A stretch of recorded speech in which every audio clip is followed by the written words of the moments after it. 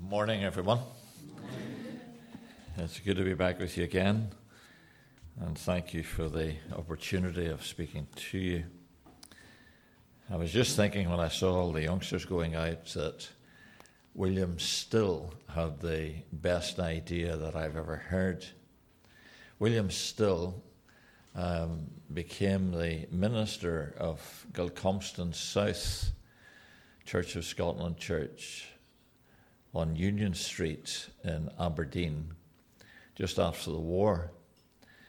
And when he arrived, he was greatly greeted. He was a very able preacher.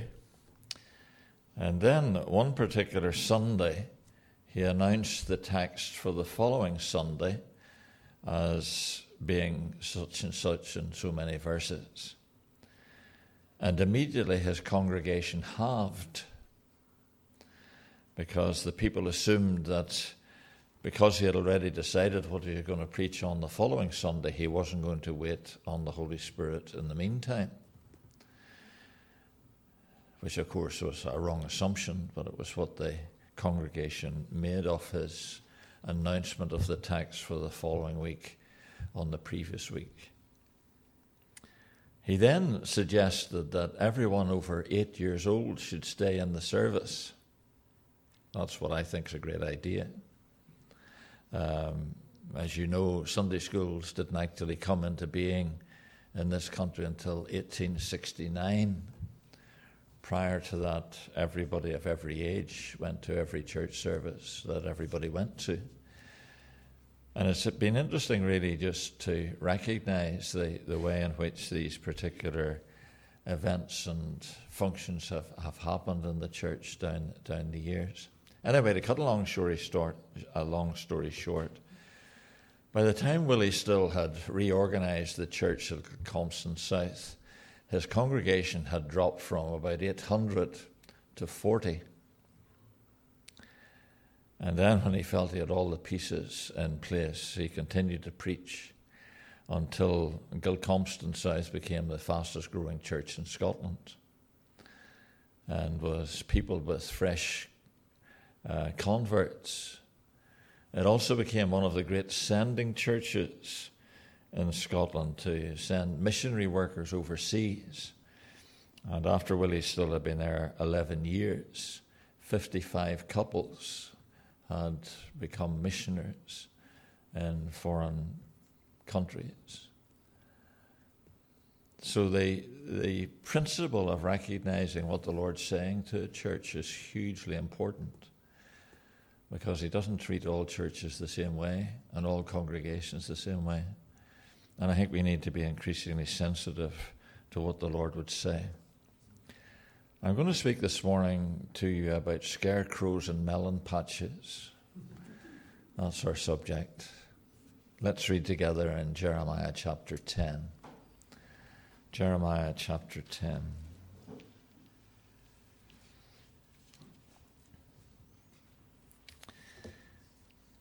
Hear what the Lord says to you, O house of Israel. This is what the Lord says. Do not learn the ways of the nations, or be terrified by signs in the sky, though the nations are terrified by them. For the customs of the peoples are worthless. They cut a tree out of the forest, and a craftsman shapes it with his chisel. They adorn it with silver and gold, and they fasten it with hammer and nails, so that it will not totter. Like a scarecrow in a melon patch, their idols cannot speak. They must be carried because they cannot walk. Do not fear them. They can do no harm, nor can they do any good. No one is like you, O Lord. You are great, and your name is mighty in power. Who should not revere you, O King of the nations? This is your due. Among all the wise men of the nations and in all their kingdoms, there is none like you. They are all senseless and foolish. They are taught by worthless wooden idols. Hammered silver is brought from Tarshish and gold from Uphaz. What the craftsman and goldsmith had made is then dressed in blue and purple, all made by skillful workers. But the Lord is the true God. He is the living God, the eternal King. When he is angry, the earth trembles. The nations cannot endure his wrath. Tell them this: these gods who did not make the heavens and the earth will perish from the earth and from under the heavens. But God made the earth by his power.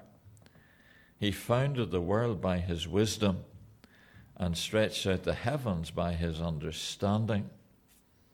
When he thunders, the waters in the heavens roar. He makes clouds rise from the ends of the earth. He sends lightning with the rain and brings out the wind from his storehouses. Everyone is senseless and without knowledge. Every goldsmith is shamed by his idols. His images are a fraud. They have no breath in them. They are worthless, the objects of mockery. When their judgment comes, they will perish. He who is the portion of Jacob is not like these, for he is the maker of all things, including Israel, the tribe of his inheritance. The Lord Almighty is his name. And we thank the Lord for his word to us this morning. When I said to you that I wanted to speak about scarecrows and melon patches, you probably picked up from the reading that that's not actually the substance of what I want to say this morning. But it is a useful title, I think, for our present generation here in the UK. I'm not a political person, and it's not my purpose this morning to make political comments. But it is significant to recognize that as the various manifestos are being presented by the particular groups that are represented in Parliament, that not one of them so far has made a mention of God. We are living largely in a godless society. Now, it doesn't mean that men and women have got nothing to say, but it does mean that what men and women say, you and I need to take with a pinch of salt, or perhaps many pinches of salt. Because the reality of the world in which we live is that until we recognize that God is in control of history, and God is working his purpose out according to his wider purposes, then we will not really have a grasp of what's actually happening in our world at this particular time. And when Jeremiah is talking about the godless idols of his particular generation, he says 5 things about them. He says, first of all, they're speechless. They've got nothing to say. They're powerless. They are unable to do anything. They are harmless because they can do neither good nor evil. They are worthless because they're of no value. And they're lifeless, an emphasis which is brought to us a number of times through the opening verses of this particular chapter. Speechless, powerless, harmless, worthless, and lifeless. I think very often, whenever you and I are facing the particular problems of day-to-day living, that the thing that we concentrate on primarily is the working out of that day-to-day life according to our perspectives, of having a view which says, well, I have to earn a certain amount of money to supply a certain amount of needs so that I can live in a certain way, and so forth and so on. And that becomes then the be-all and end-all of our existence. That we become functional only in relation to that which we earn and that which we achieve with our own hands. Or to take up this particular image that Jeremiah is bringing to us, that we make up these images which seem to be significant but are of no importance at all. And yet they become the abiding thing within our lives. They become the focus of our lives. And the rest of our living somehow or other gets shelved or pushed to the edges of our existence. And the whole purpose of the prophecy of Jeremiah is that the people of Israel are called upon to recognize the significance of the God of eternity, to recognize that actually the whole of their lives is dependent ultimately upon Him, and that unless He is continually involved in their living, then the life that they're living is just according to their own perspectives and for their own values. And it seems to me that we have got to constantly reiterate this in our generation, that we recognize that the only things that truly matter are those things that are eternal, those things that are lasting, those things that will govern our lives, not just here, but forever. That we have an awareness that the God who is the God of all grace is also the God who demands from us lives which are lived according to His purpose and for His functioning. So I want to explore this particular passage in some detail this morning, just so that we'll get a perspective on this which will be eternal for us, which will make a difference to our living, not just today, but tomorrow and next week and ongoingly for as long as the Lord leaves us here. It's interesting that Jeremiah begins this particular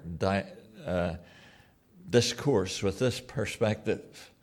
Do not learn the ways of the nations. Do not learn the ways of the nations. In other words, don't assimilate the values that are those which are all around us. All the nations work according to this perspective. This is their view of life. This is their view of things. This is their view of things which are important.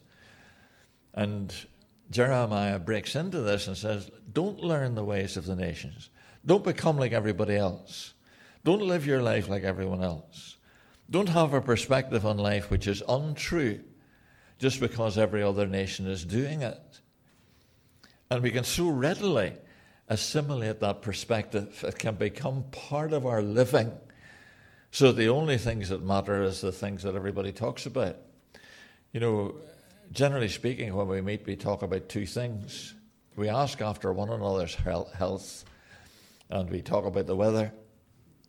The weather's been really boring these last 3.5 weeks. It's rained every day in Wellington in all of this month so far. I'm not expecting today to be any different, because when I left, it had already started to rain. So there's been 22, 23 days of rain this particular month. And, you know, the whole thing, somewhere or other, we talk about the weather. Now, if you think about it for a minute, it doesn't act, unless you're a farmer, and I'm sorry, Roy, I'm not going to address your particular needs this morning, but, you know, unless you're a farmer, it's not really of any significance, as long as you've got a roof over your head or a place of shelter. It's just the weather. Why do we talk about it all the time? I don't hear any of you volunteering a reason, but it avoids talking about anything else. Now, we ask after one another's health, and that's great. Very glad that we do. But actually, when it's all said and done, neither you and I can do very much about our own health. It's the way it is, by and large. So we're living in a society that somehow or other is just glossing the things that really matter, the things that really make a difference, the things that determine our values in life. We're just glossing them. And it's only with very few people that we share the things that deeply trouble us or cause us to malfunction or whatever.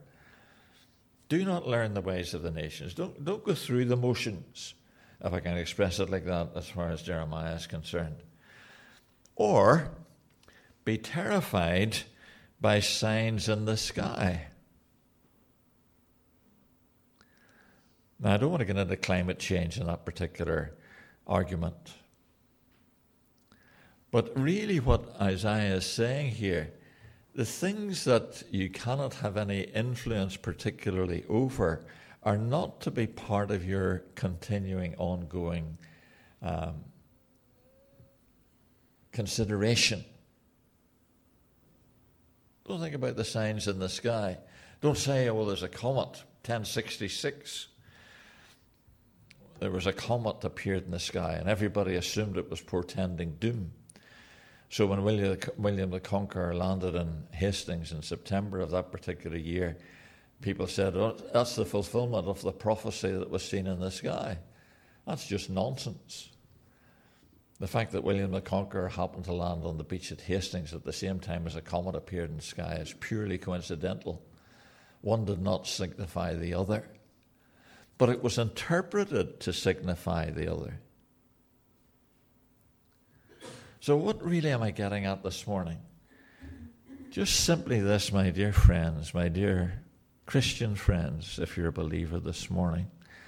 Don't get sidetracked. I was astonished the other day to meet a very mature Christian who said to me that he reads his horoscope every day. So I immediately said, why?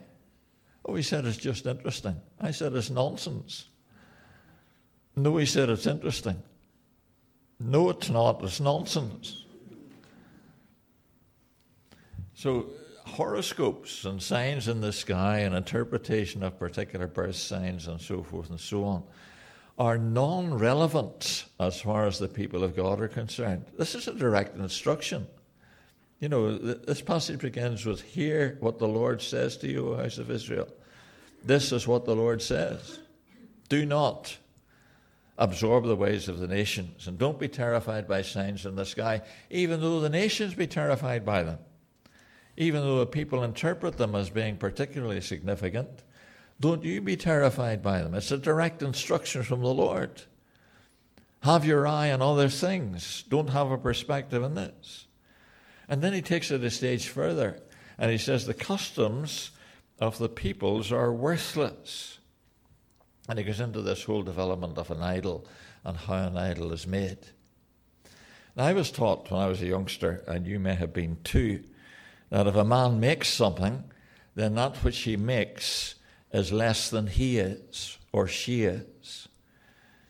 If an engineer makes something, then the thing which he makes, because it's been made by him, is of less significance than he himself or she herself is. Isn't that right? If you think about it for a minute. Whatever a man makes must be less than he is. Otherwise, he wouldn't be able to make it. Whatever a woman makes. I mean, some of you ladies make all sorts of things that I have absolutely no cognizance of. I was looking at a particular piece yesterday at a craft shop, and I thought to myself, I could never make that. Made by a very skillful woman. And I'm thinking to myself, well, you know, here's a gift that this particular lady has, which is so obvious as being she's a gifted person. And so she makes that which is her particular gift to make. But it's as less significant than significance than the person themselves. So whenever you and I become involved in the world in which we're in, and we necessarily are, there needs to be a perspective which recognizes there's more to life than this. There's more to life than the doing of things or achieving of things or of coming to a particular point in life. There is this recognition that there must be a blending of God with my soul if I'm going to be the sort of person that I'm supposed to be. So immediately, Jeremiah moves from this particular perspective, and I don't want to develop it any further. I don't want to talk really about scarecrows and melon patches. That was just to waken you up. But, you know, this whole perspective that he's bringing here to these people is immediately followed by a statement which appears to have no significance whatever other than the statement itself. And this is what he says. No one is like you, O Lord. You are great, and your name is mighty in power. So you and I are taken up about all these wee things that go on in our lives, and we see them as being ultimately significant. And what Jeremiah comes to say is, it's not actually about this at all. It's about the Lord. It's about recognizing the significance of God that makes a difference in a man or woman's life. It's not the things that they count or may have counted important. It's not even the idols that they have made, because they're less significant than the person themselves. But it's the God of eternity that you and I are going to have to deal with, and that you and I have to relate to. And so he moves into this wonderful series of statements, which I'm just going to touch on this morning, but I trust it will trigger some things in our minds. First of all, the Lord is absolutely unique. There is no one like him. Please don't get into the habit of thinking, however inadvertently, that there's comparison between gods and God, that God just manages to exceed them by a tiny bit. This God is absolutely unique. There is no one like him. He is beyond our comprehension, and we can only know him by the revelation of himself to us. You're great, and your name is mighty in power. And, I was so taken with this phrase this week. Your name is mighty in power. In other words, you don't have to make an aggrandizement of God, but just to recognize who he truly is to bring him into the center of our living, to recognize that this one can be transforming. It doesn't matter where you've been, it doesn't matter who you are, it doesn't matter what your background is. If you're in touch with the Lord Almighty, he will make a difference in your life. And it will be a transforming difference, because he is who he is. Your name is mighty in power. Who should not revere you, O King of the nations? Oh. We often pray, thy kingdom come. It's part of the prayer that the Lord taught to his disciples. Thy kingdom come. As sure as you sit there, the kingdom is going to be fulfilled. This one is the King of the nations. They don't recognize him. But you know that song that we sing sometimes, there is a higher throne than all this world has known. Yeah? Are you with me? So there is a higher throne. There really is, my fellow brother and sister. Even though the world seems to be in a mess, there is someone who is working out his eternal purpose in such a way that one day it will all come to fruition. And there'll be a new heaven and a new earth wherein dwells righteousness. And as sure as you sit there, this is a fact. It's not a wish. It's not a perspective of maybe it'll happen. This is the reality of our future. This is the God whom you and I worship, that he will achieve and demonstrate his achievement forever. So one day every knee will bow. Why? Because he's king. Every tongue will confess that Jesus Christ is Lord. He is King, Kyrios, to the glory of God the Father. And, this is the reality of the future. So Jeremiah says, this is your due. This is who you are. This is the perspective we should have. Amongst all the wise men of the nations and in all their kingdoms, there is no one like you, not even approaching you. The Hebrew word is, there's a word, and I'm not going to go into that, but there's a word in Aramaic in this chapter, which is the only word in Aramaic in the book of Jeremiah. I'm not going to touch on that this morning. Here is what the Hebrew says. There is no one like you. You're absolutely unique. They're all senseless and foolish. They are taught by worthless wooden idols, hammered silver, and so forth and so on. Then verse 10. But the Lord is the true God.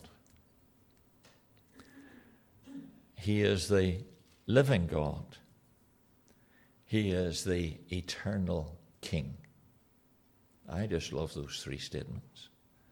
He's the true God. That is, he's set up to demonstrate that all else is false, that there's no other truth other than that which God himself reveals. He's the true God. He's the God of truth.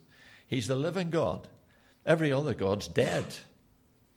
There ain't no other God like God, because he is who he is, and he is the eternal King.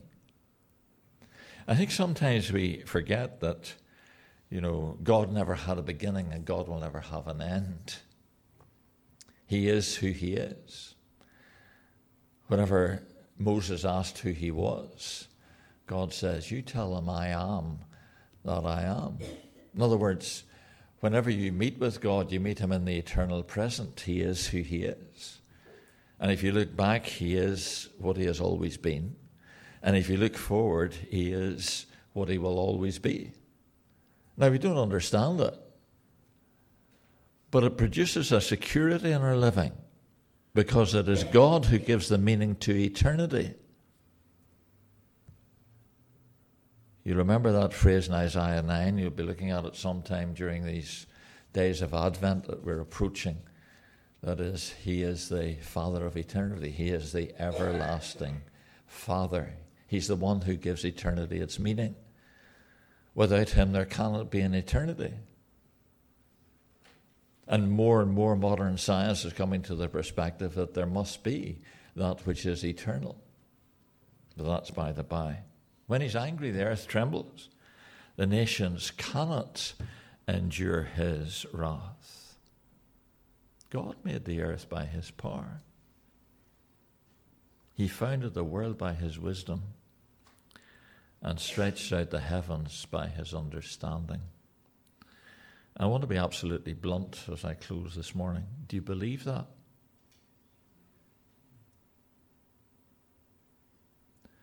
You believe that while the earth remains, cold and heat shall not cease?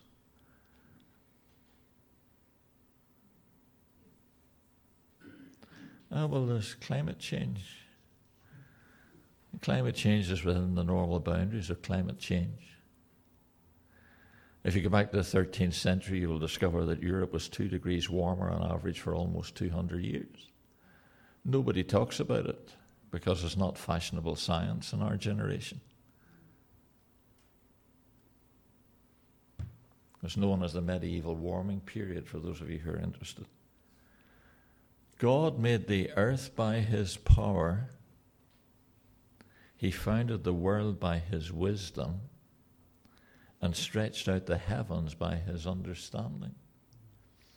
The word stretched out is interesting. I'll just touch on this. It means to stretch out like a curtain. And it brings with it the idea of infinity. That when God stretched it out, he continued to stretch it out, and he continued to stretch it out, and he continues to stretch it out. So that when modern man looks at the universe, he says to himself, this has been here an awful long time. Because that's the limit of his understanding. But God keeps on creating that which he creates. He keeps on stretching it out. The heavens declare the glory of God. The heavens declare the glory of God. So when you and I look up, we don't say to ourselves, well, the sun's 93 million miles away and that's wonderful. The fact that it's exactly the right point to give heat to the earth and cold to the earth, that's exactly the right amount of input that it requires, and so forth and so on, so that you and I can have life, and so that some water on earth freezes and some water on earth is liquid. You know, and some water on earth is air that we breathe. It just happens to be an accident of nature. Absolute nonsense. Because who stretched it out and who made it? He founded the world by his wisdom.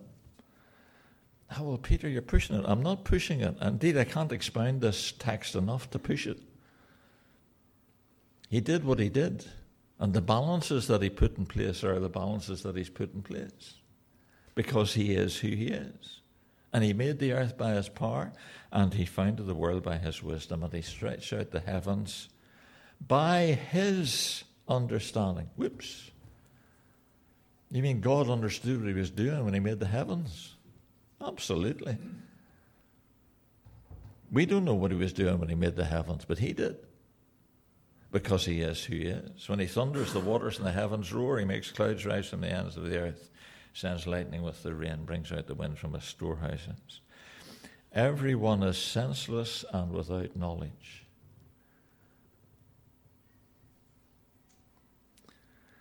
I think one of the things that I've recognized in recent months is just simply this, that men want to argue about whether God exists, but they don't want to face the reality if he does.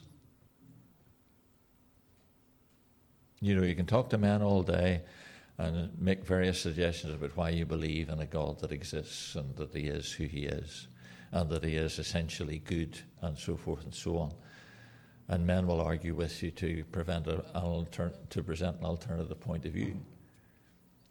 And George Bernard Shaw was right. You know, every now and again an Irishman says something that's right.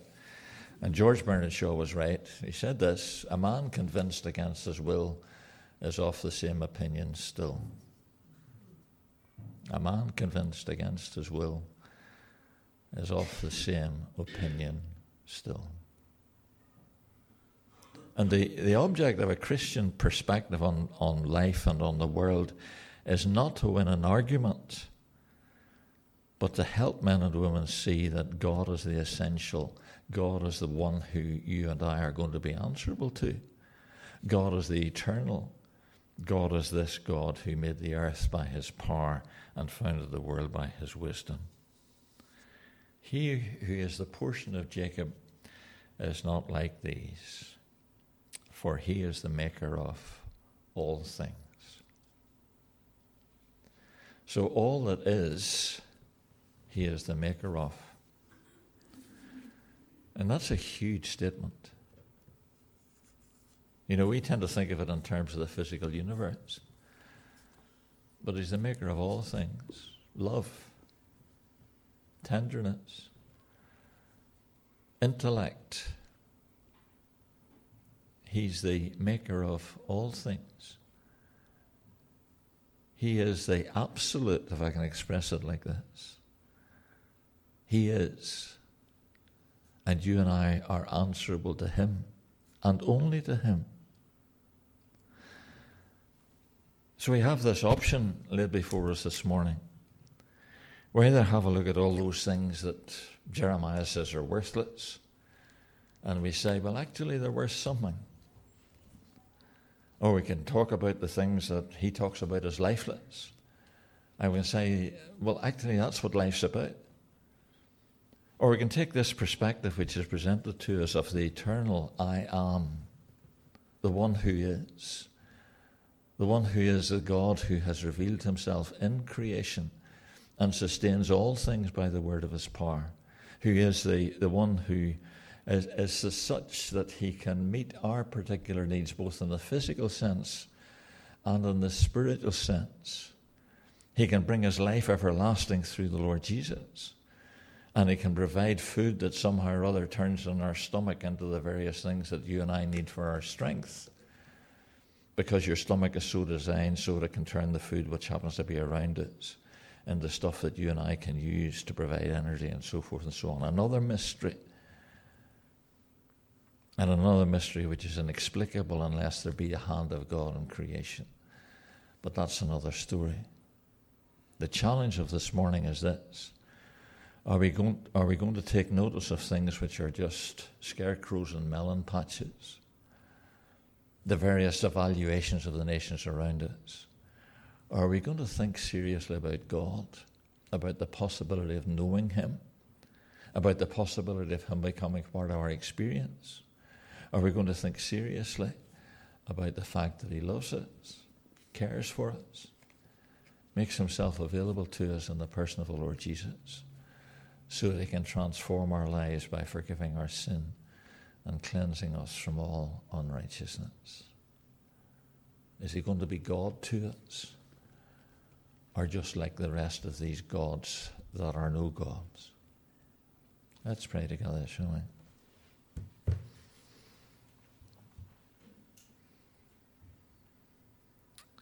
Father, we find ourselves treading on the edge of great mysteries this morning. The mystery of why so often the nations imagine vain things and grasp after that which can never satisfy. And the mystery of yourself and the joy of knowing you and coming into a relationship with you through our Lord Jesus. And we pray that you'll help us to choose aright. You'll help us to think these things through. That you'll help us to come to the right perspective and have a clear vision, a clear perspective on who you are. Because we recognize we can only know you through the revelation which you give us. We pray that you will work in our lives to that end. In Jesus' name, amen.